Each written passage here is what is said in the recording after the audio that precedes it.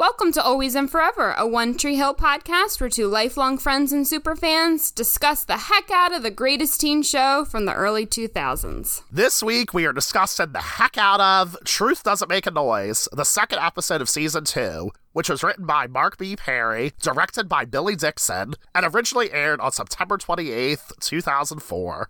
So this episode, just as a disclaimer, we recorded it a while ago. Yes, it's been a while, and go ahead, Caitlin. Tell us what we talked about toward the end.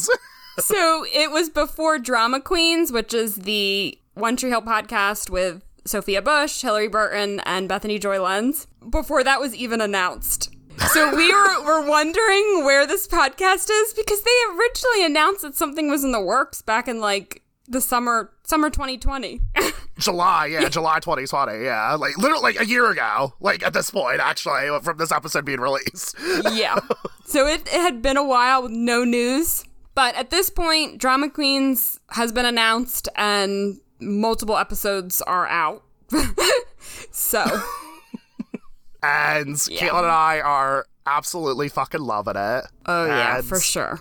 And there's potential we may share some of our thoughts on our Patreon at some points. Possibly. Patreon.com/alwaysothpod if you haven't signed up to pledge your support yet.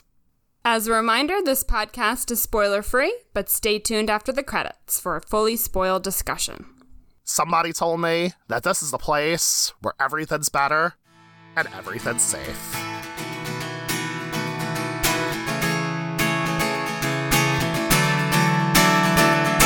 Now that Lucas is back home in Tree Hill, he reunites with Nathan, Skills, and the rest of the Rivercourt crew. They are all curious why he decided to return, and Lucas explains that it was the right thing to do. Lucas decides to throw a party for Nathan and Haley to celebrate their marriage and invites Peyton and Brooke to help him plan it. As the three of them plan the party, it becomes increasingly awkward because Peyton and Brooke don't know what was written in Lucas's letter. After some time, they admit to Lucas that they never read it. Haley and Nathan's party is full of music, dancing, fake IDs, and spitting the body, but not everyone has a good time. Deb reluctantly comes to the party where she meets Haley's parents and criticizes them for their decision to allow the kids to get married. Haley's parents also reveal that they bought an RV and are leaving Tree Hill. Haley is upset to hear this news, but she feels safe that she's now married to Nathan. Brooke thinks the real reason Nathan and Haley got married is because Haley's pregnant. She spreads that rumor around town until Haley finally corrects her and says that love is the reason they got married. In other news, Brooke wants to help Peyton get over Jake, so she adds Peyton to lustfactor.com. In order to create an appealing profile, Brooke sneakily snaps provocative photos of Peyton. That was a really hard sentence to read, Caitlin. But in the end, Peyton decides to delete her profile. While Dan is still in the hospital, he exhibits signs of the Phoenix effect. His demeanor is much more relaxed and calmer than usual. Dan also has several visitors. Nathan comes to tell Dan about his marriage. Keith offers to run the dealership until Dan can return to work. And Lucas makes a surprise appearance. Updating my Lust Factor profile, I'm Caitlin Ilinich. And checking out a 9.6 on lustfactor.com, I'm Jeremy Rodriguez. So I guess we both had the same idea as far as this is concerned. I like the theme. Yeah. This website is problematic if they allow nudes of minors on here, but yeah. Yeah, we'll get to that later. I'm sure we will. Oh my goodness. All right, so this episode is named after the song Truth Doesn't Make a Noise by the White Stripes. What were your thoughts? What did you think? Oh, okay. Let's, we'll both... Pressure's on, Jeremy. We'll both talk about it at the same exact time. No. So I don't normally do this when we do our song analyses, but for this one, I decided to actually look at the song analysis on Genius.com. And I will read it directly from the description. So this is about Jack and Meg. Jack and Meg were the duo from the White Stripes. And according to this description, Jack's describing a love-hate relationship he has with the woman referenced in this song, likely Meg. He's constantly triggered and reminded of her fragility and helplessness whenever she interacts with him or others, and he gets frustrated. simultaneously feel a disdain and rage toward her for being so helpless, as well as feel that he must be her protector. And I felt like this, just reading that description alone, I felt like applies to the episode, because it's basically about, like, how you feel love for others, even, like, when they frustrate you. And I'm thinking particularly about Haley with Brooke, because, as we know, Brooke was telling the whole town, essentially, they're like, oh, Haley's preggers. And then Haley just had to, like, had to come to Brooke and be like, hey, I'm not actually pregnant. And, Haley she was frustrated, but, again, she still loved her friends. Then there was the whole situation with Haley and Deb, even though I wouldn't necessarily say that Haley loved Deb necessarily, but there's definitely like a level of respect there. And then the situation with her parents are leaving. And then there's Deb with pretty much everyone. She's frustrated about the marriage between Nathan and Haley. She loves Nathan, but at the same time, she's like really frustrated about the whole situation. So that's how I thought the song applied. What were your thoughts, though? Those are some interesting connections, because I didn't read the little analysis that was on the site. So my initial thoughts were that the song could basically, I feel like it's about Deb's treatment of Haley. And almost Nathan is like defending her in a way, and defending the marriage in itself. That was my initial reaction. Because the very first line there, my baby's got a heart of stone. Can't you people just leave her alone? She never did nothing to hurt you. And there's this whole tension in the entire episode with Haley and Deb. Mm-hmm, for sure. And like you said, there was a level of respect there for Deb. And there still is. But now, and I feel like Deb liked Haley a lot too. Like, it went both ways. And now, like, that relationship has totally changed, and I feel like Deb kind of sees Haley as like this, in a way, like this evil person who took her son away, and they're ruining their lives. Could be a bit of a stretch, but that was my initial thought when I first read the lyrics. I'm like, this just feels like it's showing that tension in this episode. Yeah, so you think it's like it applies for like Deb and Haley, like, yeah, okay. I can see that, for sure. But I can see what you're saying as well about, like, the different kind of love relationships, whether that's friendship, all different kinds of relationships it could apply to as well. I didn't initially think of Brooke and Haley, but that was interesting because they had a good conversation. Yeah, it just felt like there was, like, a sort of, like, there was, like, a little bit of tension in this episode, but it never, like, overshadowed the absolute love that everybody felt for each other, Yeah. Yeah. Like, I mean, you could even say the whole thing about, like, with Lucas, Peyton, and Brooke as well. Because, they obviously have both Brooke and Peyton definitely have a respect for Lucas, but at the same time, there's, like, a little bit of frustration there, and we'll get into that a little bit. For sure. Yeah.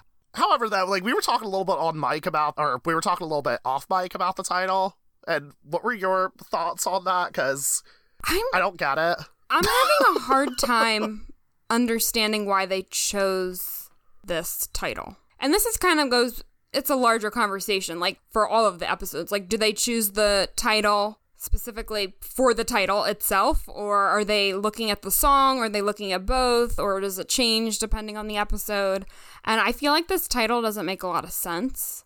But in verse 2, it says, and all she does is stare at you. Her stare is louder than your voice, because truth doesn't make a noise. No, truth doesn't make a noise. And it keeps repeating that. And I almost think about, like, in a way, maybe that means, like, actions speak louder than words in this case. And, like, reveal some kind of truth more than words can. But once again, I don't know if that's a bit of a stretch, but that's really the only thing that I can personally decipher from it. I don't really know how it connects to this episode at all. Like, I have no understanding why they chose it.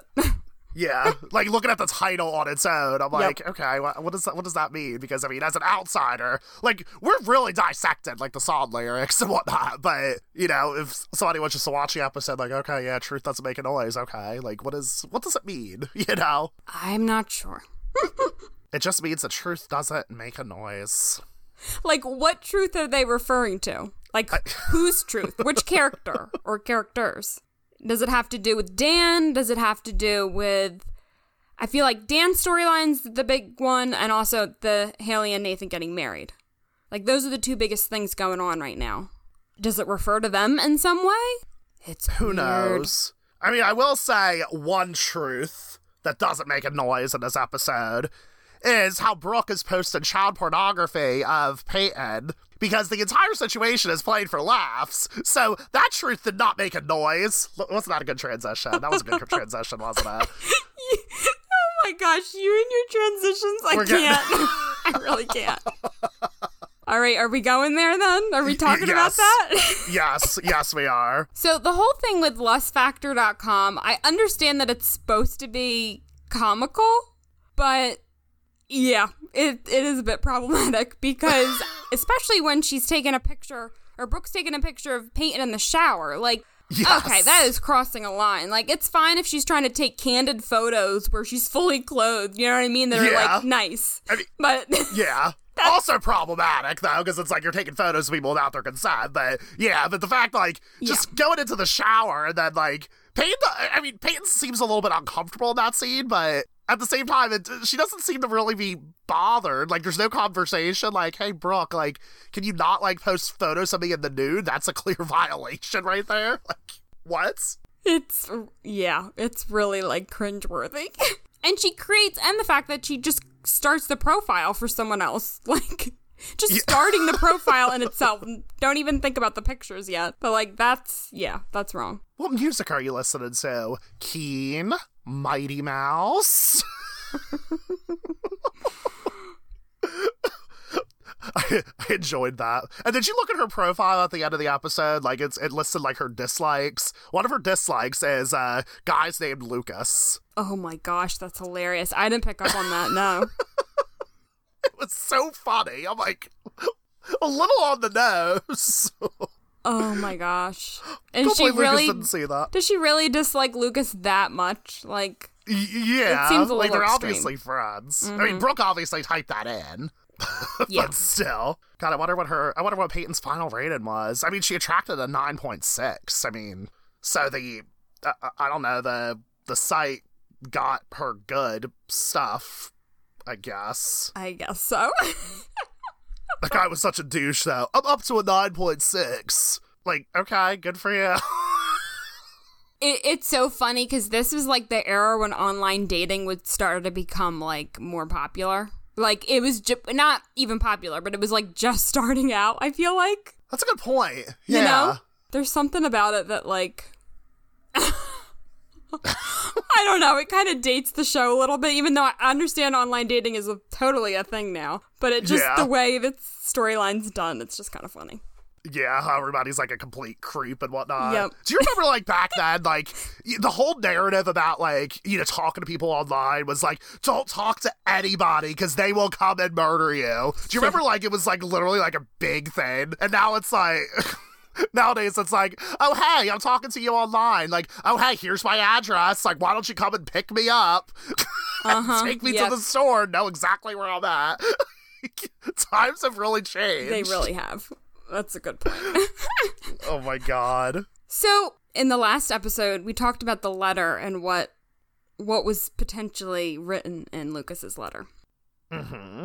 And now I'm, like, questioning, after this episode, I'm kind of questioning, was it really what we thought it was in the letter? Because Lucas said, like, something's embarrassing.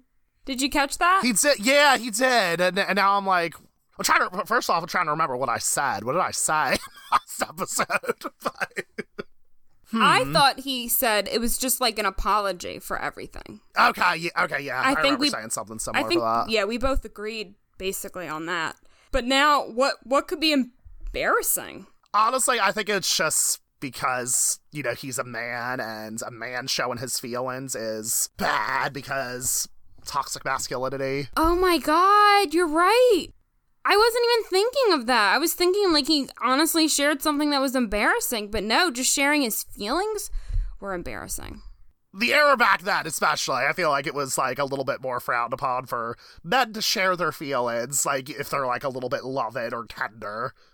That's true, like but look at Lucas's character. He's not, like, I feel like he openly shares his feelings. He's not like your stereotype.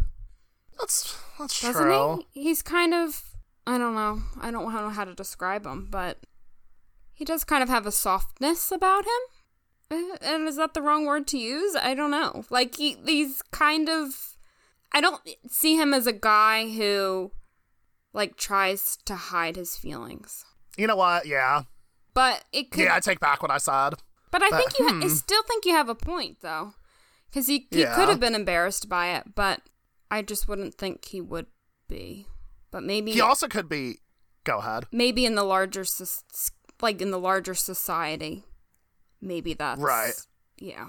Yeah. Or maybe he just said something outright stupid and said, like, hey, I had fun with both of you. There wasn't anybody I preferred over the other. Like, what if it was, like, something, like, really out of touch like that? Yeah, maybe he just, like, went all out and he was, like, saying the things he loved about each of them. Maybe that could be a little embarrassing. Yeah. In which case, that would have been funny. You know what? I could kind of see him doing that. Actually.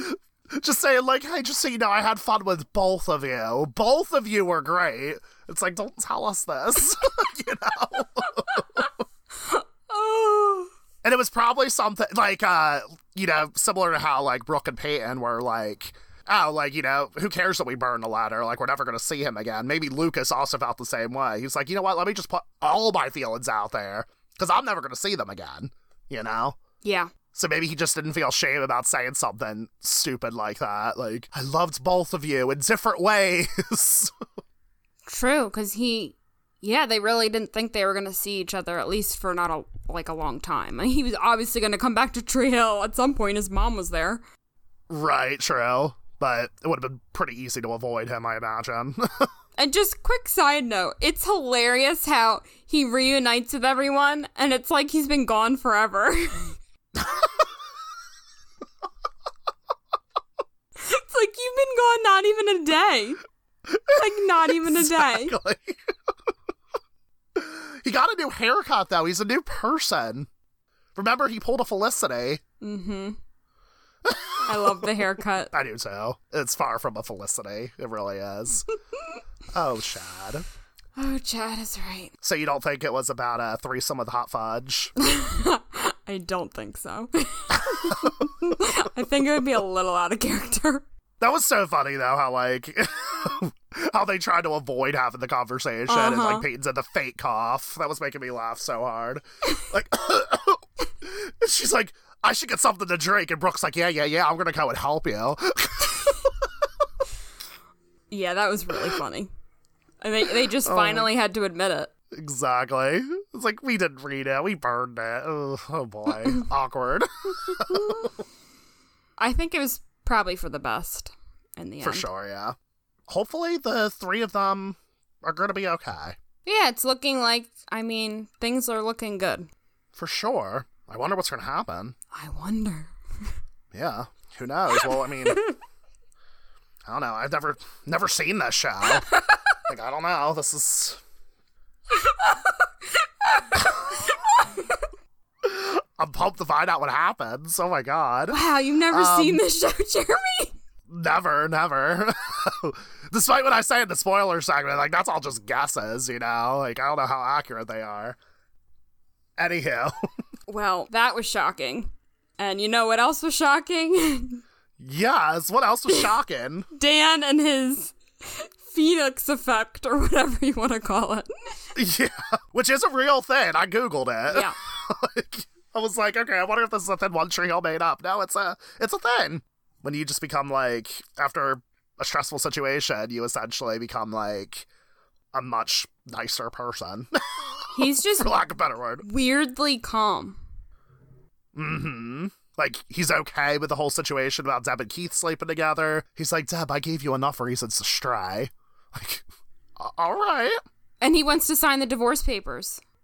And he even apologizes to Nathan about the playoffs. Yep. Which, that's a quick turnaround from...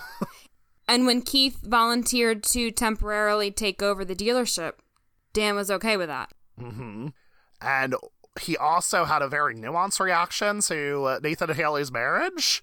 He didn't have, like, the reaction, like, I support you, son. Like, that's great. Congratulations. It was literally just like, all right, so I guess that's it for basketball. You know, soon you have to live with your mistakes, which I feel like that's something Dan would say, like, regularly, but he just said it in a more, like, calm fashion. I know. I didn't understand. Like, he wasn't supporting the marriage, but it was just a much calmer reaction than you would ever expect. Yeah, exactly. Like, you know, Deb was the one who freaks out. Like, he was... I feel like Dan was rightfully a little bit upset, a little bit taken aback. He even says, like, are you trying to give me another heart attack, son? Like, what the fuck? You know? But he doesn't even yell that. He just says it. Yeah. It's very interesting, this turn that Dan is having. I wonder how long this will last. Yeah, I know. It's interesting. I wish we knew. But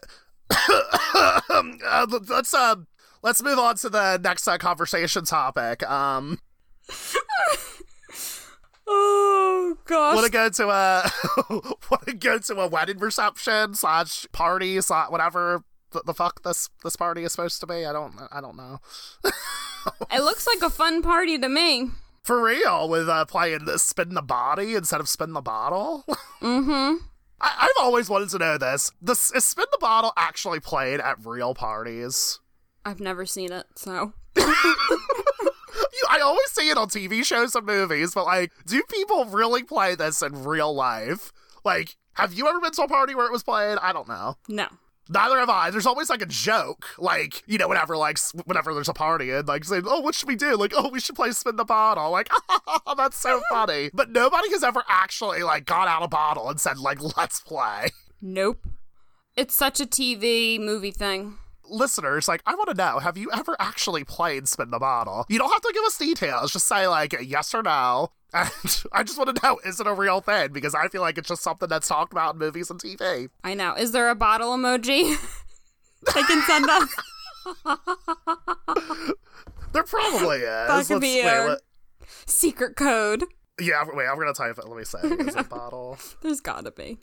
Some kind of bottle. Maybe a baby bottle. Oh, it's a champagne bottle. Oh, there is a baby bottle, too. So if you wanted to, yeah, send us either one of them. We'll know what it means. Just send it to us as confirmation, and we'll be like, okay, cool, good for you.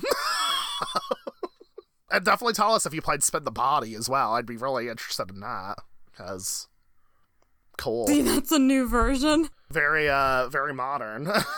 And they were making fake IDs with Polaroids, which was kind of clever.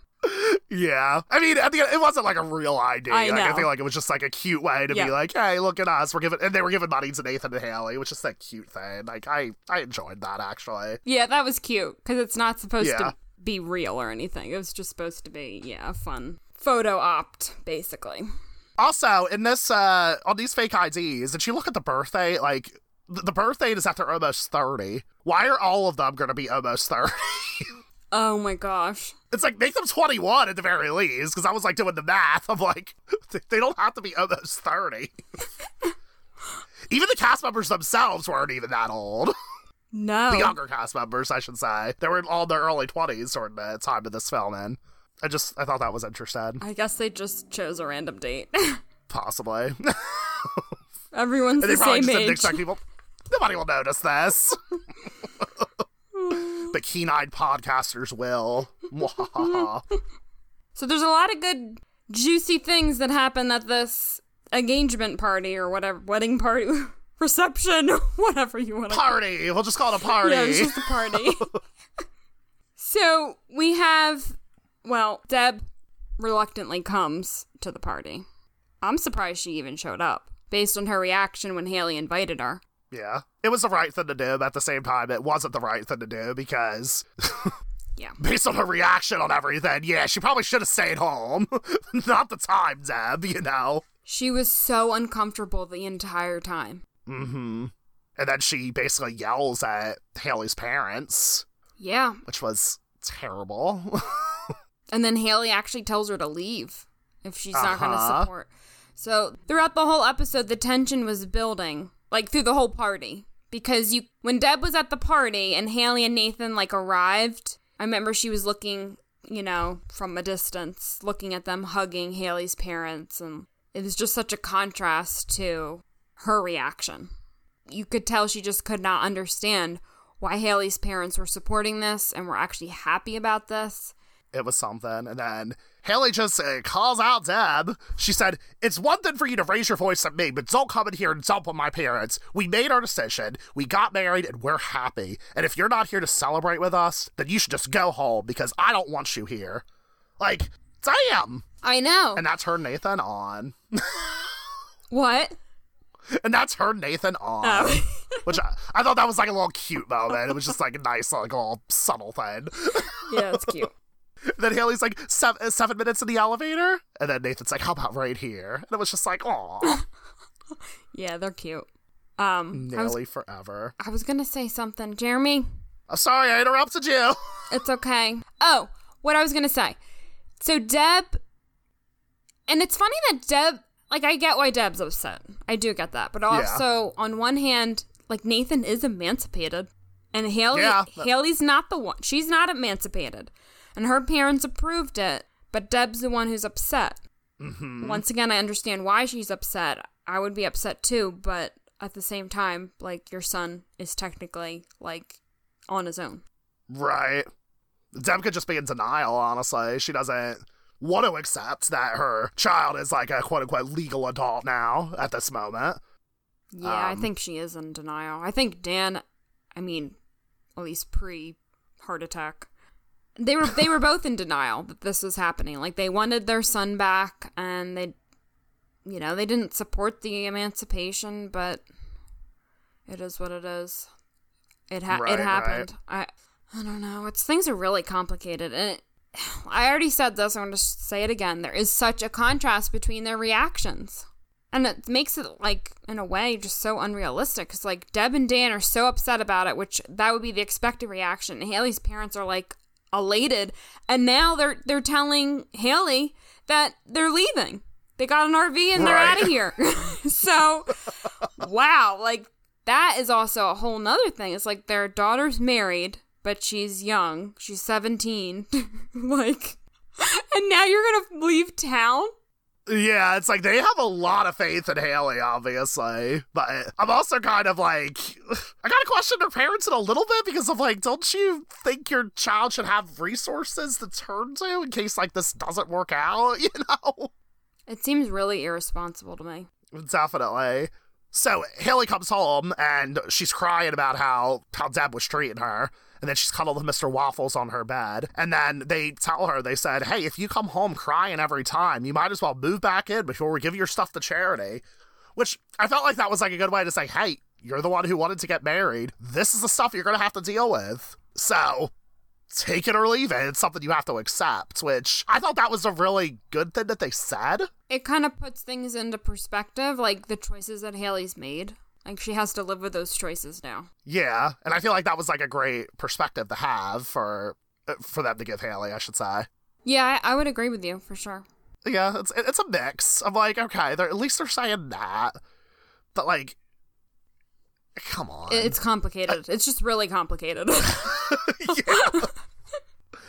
And, I mean, they have a lot of faith in her daughter, it seems like, and you know what? Like, I feel like that's great. But, like, if this marriage doesn't go well, who is she going to have? Yeah. That's like absurd to me. And they have all these kids. And it's funny because, like, it's never really clear how old all these kids are. No one's in the house. Like, Haley was that young. Like, she was that far apart from her siblings where everyone is out of the house. Her siblings, yeah. Oh, there's a lot of weird, I think, plot holes with that whole family. But who knows? Haley's siblings. I wonder if we'll ever get to meet some of them. Yeah, I wonder. Yeah, that's a good point. So also at the party, we have an interesting conversation with Keith and Karen, where basically Keith says that Dan deserves better, which is kind of wild to me. What were your thoughts about that? It was just like the typical drama thing where it's like, I am going to say something really cryptic, and you know what? This person's not going to question that whatsoever. Uh-huh. Because Karen has a bit like, what? And then she never addresses it until she just never addresses it. I know. And then soon after that, we see Keith, go to Dan. I think the scene, so he leaves the party and then he goes to see Dan. No, I think he goes to see Dan and then goes to the party. Oh, I can't remember the time. Yeah, he does, because that's what he goes to visit Dan. Dan says, like, hey, why don't you take over the dealership? And then that's when Keith's like, okay. And then he heads to the party, tells Karen about it. So, yeah, it happens. Okay. I'm getting my timeline a little mixed up. But, yeah, we always do with One Tree Hill. It's okay. I mean, the timeline's already weird to begin with. Half the time. So. But, like, yeah, does Dan really deserve better? Like, I get that Keith slept with his wife, but they were getting divorced, and, like, does that really make up for... Does it erase the fact that Dan's a toxic shithead? How Dan has treated Keith, you know, and took over his garage, and, like, did all these terrible things. So, I don't know. I feel like that's a big leap. Suddenly, the Dan deserves better. Like, he deserves a sincere apology about sleeping with Deb. Yeah, I think Dan deserves that. I think he does from both of them. But I don't know if he necessarily deserves better. But yeah, props to Keith for, you know, being the bigger person here and, you know, helping him out at the dealership. I gotta say that, like, I really hate this whole message of, like, toxic positivity where it's like, why does Keith have to be the bigger person? Mm-hmm. And, you know, he keeps saying, like, I don't really want to visit Dan. And then they said, like, he's still your brother. And I'm like, that needs to stop being said. Like, I feel like, you know, the world has come a long way for saying stuff like that. People always say things like, oh, he's still your brother, he's still your father, et cetera, et cetera. But, like, if a person's toxic, you have a right to just say, like, you know what? Like, no, I don't want you in my life. And Keith had a right to do that. I love that. Oh, that's so true. Yeah, because everybody Whitey specifically kept saying that. And also, Lucas, when they were deciding whether to come home, Lucas was like, you know, he's your brother and that's what matters most, basically. Right, exactly. It's a weird thing to navigate. And I get it, like, it's, you know, Keith and Dan's relationship is complicated, to say the least. But Keith should want to visit Dan because he wants to visit Dan, not because, like, oh, he's your brother. You should, like, no, you visit him because he's somebody that you care about. And if that's genuinely his feelings, then by all means, please do it. I completely endorse that. But don't visit him because he's your brother. I'm interested to explore that as we move deeper into the series. Mm-hmm. That's a really valid point. Damn. I feel like there's so many spoilers I'm on the tip of my tongue saying throughout this episode. We can't go any further than that. We really can't. There was a moment earlier when I was like, I can't talk about this yet, and then I had to stop myself. I won't say which moment that was, but yeah, it's really something. We're getting into the good stuff. Hell yeah. But shall we dive into this coda? Sure. Everybody's Changing by Keen? Yeah, let's go. Cool beans. So, do you want to? Yeah, I'll start off. Yeah. Cool beans. So we see Deb looking at Nathan's childhood photo. We also see Brooke looking at photos on her mirror while contemplating. We don't know what exactly. Peyton looks at her Lust Factor score. We already said this, but... Yeah. Her profile says she dislikes boys named Lucas. I forgot that I jotted that down here. And yeah, she decides to delete her profile in the end. Karen's looking through her course booklet. We didn't really touch on that topic, but she was pondering. I don't think we touched on that, right? No, we did not actually. Yeah, so throughout the episode, she's pondering on whether or not to go to college and take some courses, and she decides not to because Lucas is back. But eventually, she decides, you know what, like, my time is now. And I'm like, you know what, you go, Karen. And Lucas was encouraging her to still do it. Yeah, exactly. Beautiful. And then we have Keith entering Dan's office, because he's now going to take over the dealership. And then, dramatically at the end, Lucas comes to the hospital to see Dan. Dun dun dun. Yeah, we didn't really touch on that either, like the internal battle that Lucas was having about, like, going to visit Dan. It was really something, because Dan tells Nathan, like, hey, I want to see Lucas. And then when Nathan comes to Lucas, Lucas is like, ooh, like, what do I do with this information? You know? And because, remember, their last encounter was the playoff game, and Dan was acting like a lunatic, basically. So I feel like, yeah, they didn't leave off at a good place. But at the same time, like, Lucas was encouraging Keith to go back because Dan's his brother. Well, Dan's also technically your father, Lucas. Like, why? He was more, like, passionate about... He was a daddy. He was not a father. That's what I would say. Oh, well, whatever you want to call it. Yeah. He was the He was a baby biological daddy. father. Yeah. Yeah, it's definitely delving into, like, a whole blood is thicker than water thing, which that's a whole message that I'm not a fan of, personally. Whatever, Lucas ends up seeing him, and who knows what will happen from this. Stay tuned till episode 3. Oh my gosh. Wow. It's a fun episode. It is. It really was, yeah. I like the party. I always look forward to Yeah. that one in season 2. Nice and lighthearted. Yep. You know, which I feel like there's a lot of that in the early season too. Who knows what'll happen, like, after this? I don't know if it's going to be lighthearted forever, but we'll see. I mean, it's Tree Hill. There's lots of drama. All right, shall we talk about some of our top favorite moments? Yes. I'll share my favorite quote. Cool beans. All right. So I really liked what Skills said to Luke at the party. I don't know if you remember that scene. That's my favorite too, actually. Is it really? Yes. I mean, I feel like Skills had some... I have a shit ton of honorable mentions, though, so we're not going to move on just yet, but go on. Say the quote. Sure. And a side note, I feel like Skills had some really good scenes with Lucas in this episode. I enjoyed them. Oh, yeah. And this one in particular. So Skills says, I remember the person that you used to be. Why not just be him again? Trust me. You're so lucky, dog. You're surrounded by so many people you love. But see, now you gotta make yourself one of those people. I thought it was inspiring, and it was really true. Yeah, it really was. Skills knew Lucas, before this school year. Like, he's known him a long time. He knew who Lucas used to be, and he understands that there's been some changes. But he basically believes, just be that person again. Or be these people that you look up to. Yeah, like, Skills became, like, the moral center here, which was really awesome to say, because, like, come on, like, Skills needs some more screen time, for sure. Like, Antoine Tanner, come on. You gotta give him more work.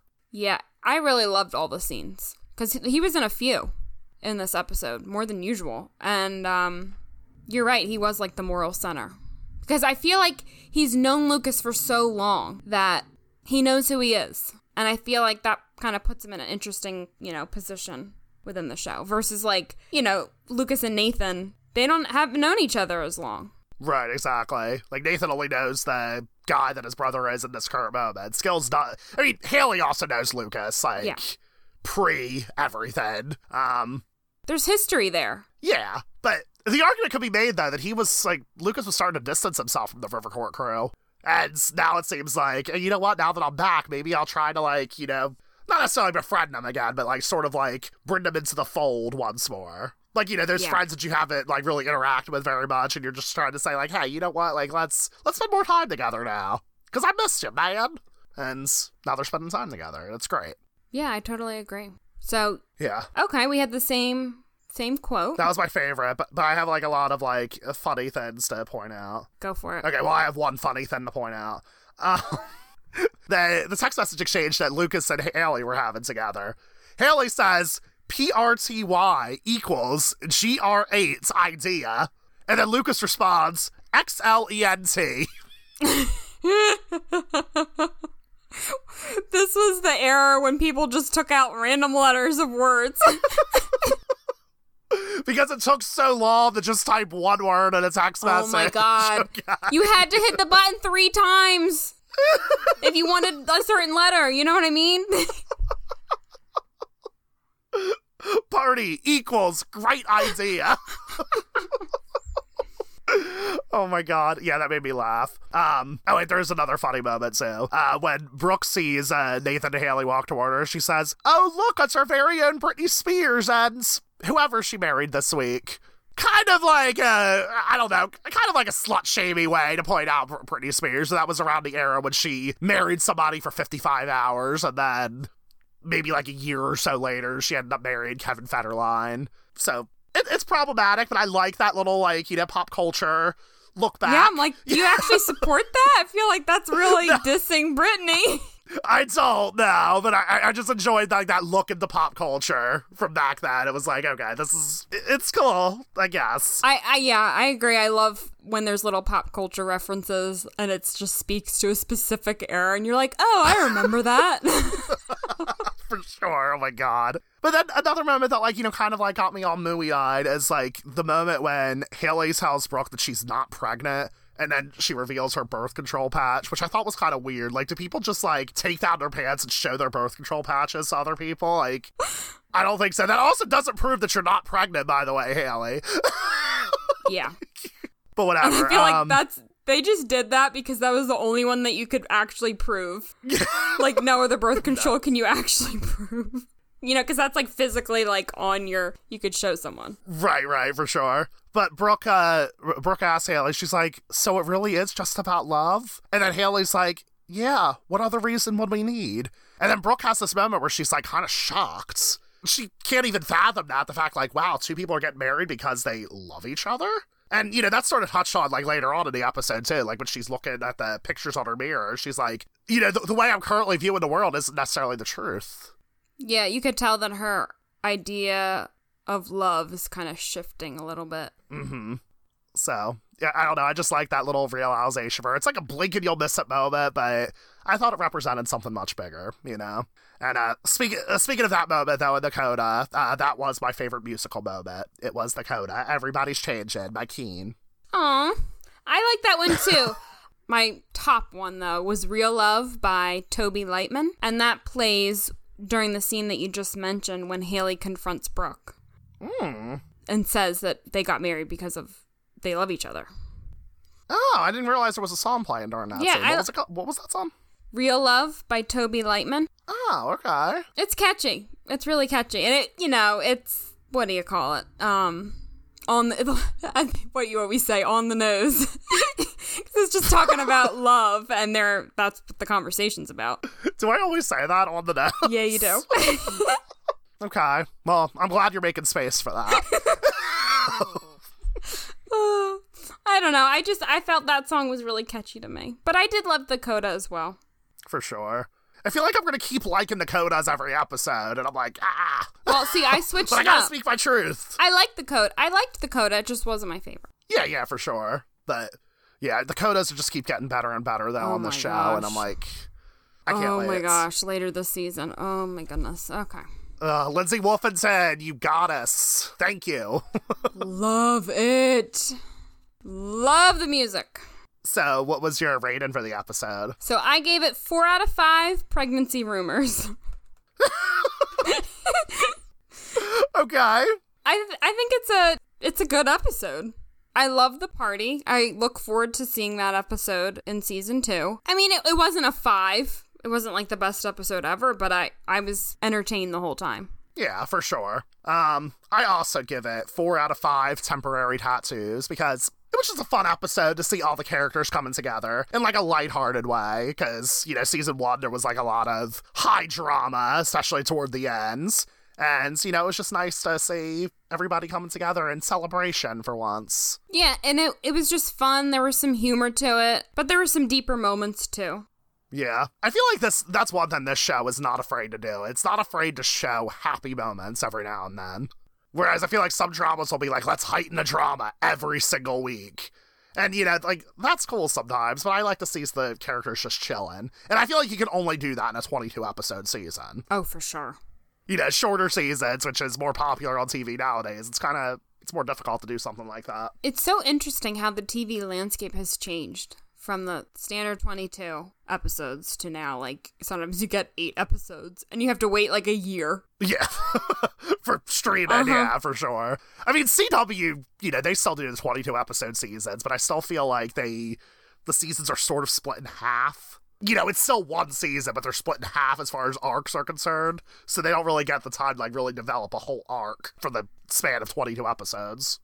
I know. And there's, like you said, there's not as much opportunity for just, like, yeah, a fun episode. Right, for sure. I love One Tree Hill. Same. It's good that we decided to do a podcast on it, right? I know. There's lots to talk about. Can't wait.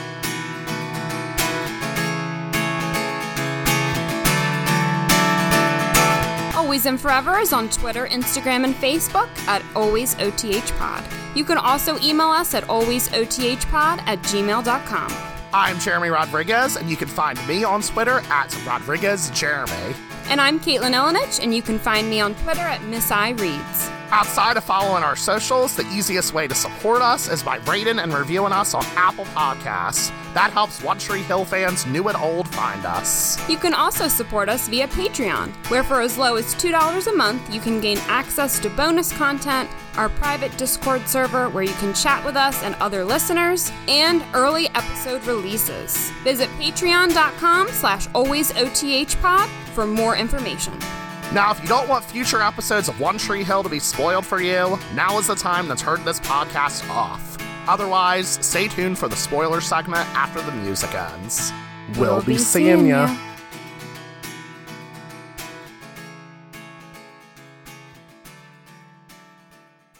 Welcome to the spoiler segment of Always and Forever.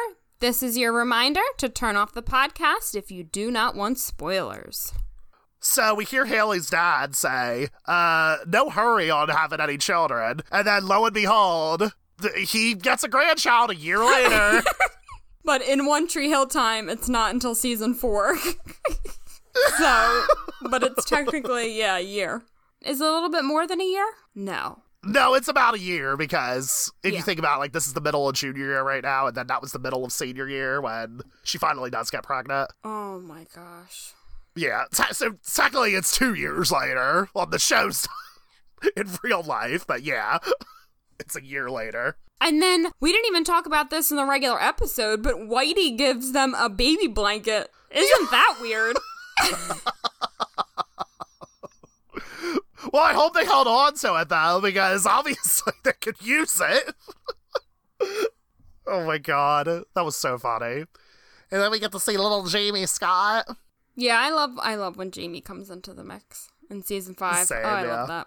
I don't know if we ever talked about this, but I feel like, or I don't know if we ever talked about this on the podcast at the very least. We probably talked about it in real life. But I feel like they did a really good job of actually incorporating a kid into the show without making the kid annoying. Yeah, they did. Because I feel like normally children on TV shows are just used as props. Yep. They're just saying, like, look, they have a child. And, like, you only see the child for, like, a scene here and there. But, like, Jamie's actually part of the storylines. I know, and it's usually, like, in shows, like, the storyline is the person getting pregnant, having the baby, and then the baby's just never seen. Like, it was for that purpose and that purpose only, you know what I mean? But this, he's for sure. He's really integrated into the show. And everyone loves Jamie, and, like, he's paired with a bunch of different characters. Like, you see him with Skills, you see him with Brooke, like, and then you see him with Lucas. Like, it's so cute. It's just adorable. Oh, yes. His relationship with Brooke specifically, like, that makes me so, so happy. Like, Aunt Brooke, like, it's so cute. It really is. Can't get over it. It really is. He was just adorable. In those early seasons, like, he was such an adorable little kid. Oh, for sure, yeah. And, yeah. Did I tell you that there was an Instagram video of, the actor who played Chuck, Michael May, that was his name. The actor who played Chuck, his best friend on the show. They're still friends today, by the way. I know. I think we talked about this off the podcast once. It's so cute that they're friends. Yeah, like there was a video that Jackson Brundage posted on his Instagram story of Michael May cutting his hair. I'm like, this is so wholesome. Like, I don't know why that made me so happy, but like, good going for them. That's awesome. I love when friendships form on shows. Like, different people have different, there's different dynamics. Yeah, for sure. Like, the 3 leading ladies are still close. We're supposed to have a podcast together. Podcast also. I'm hoping by the time this episode airs that they'll actually have, like, everything sorted out, but it's so funny. I'm, like, shocked we haven't heard anything more about that. But that's a funny behind-the-scenes tidbit. We actually accelerated our release date for our first episode because we were worried about competing with them. I mean, not competing with them necessarily. We just didn't want to, like, have their viewpoints, like, intersect with ours necessarily. We didn't want to, like, accidentally copy them. So we, like, really pushed things forward, and then here we go. Like, we're in season 2, and we still haven't heard a single episode. I know, and no other updates about it either. We just want it to happen. Hillary, Bethany, Sophia. Where is it? And there are currently other shows that new podcasts are coming out. Like there's one for Gilmore Girls that just started with one of the cast members. And I'm listening to the OC with Melinda Clark and Rachel Bilson, and that's fun. But I could go on and on. I'm nerding out with my podcasts. But yeah. So come on, there's a market for this. Come on. There really is. That's my point. Like, come on. Please. No pressure. Like, if you're, hopefully they're feeling the project and they want to bring it forward. But come on. We just want to say it, But on a different note, Haley's parents, this is the last time we see the two of them together, unfortunately. Because James dies off camera, and we never see that. We're assuming that happened sometime during the time jump between seasons 4 and 5. It's never really specified, but we do know that he dies off camera. It's not mentioned until, season 7. Yeah, and then just the fact that you have to accept. It's like, okay, he's gone. And the reason that's brought up is because Lydia comes back into the show. And she is dying from She's cancer. Dying, and oh my god, that episode wrecks me. Just wrecks me. And Haley's pain and depression that follows, it's just, gut-wrenching. And then seeing, her, Quinn, and Taylor in the bed together with her mom, it's just so good. It really was well done. It was, oh my gosh, and the photo slideshow they made, it's so emotional. Don't get me talking about it, Jeremy. Well, we're going to have to talk about it, 6 years from now, or, whatever this. Oh, gosh. Whenever we get to season 7. We'll say, the rate but we're going. I'm excited, but... How are you going to transition there, Jeremy? Yeah. How am I going to transition? I'm not going to talk about, anything sad. I am going to go to a party. Do you want to come with me? We're going to go to Haley's bachelorette party and Nathan's bachelor party. Do you want to come with me, Caitlin? Because we can go. Sure. Because we'll go there next time in our next episode, which is season 2, episode 3, Near Wild Heaven. And from our OTH DVD box sets, A Bachelor Bash After the Marriage. Tim orders a keg and a stripper, so Brooke counters with a bachelorette party for Haley. Nathan starts to work for Keith, who's running Dan's business while his brother's on the mend. We'll be seeing ya.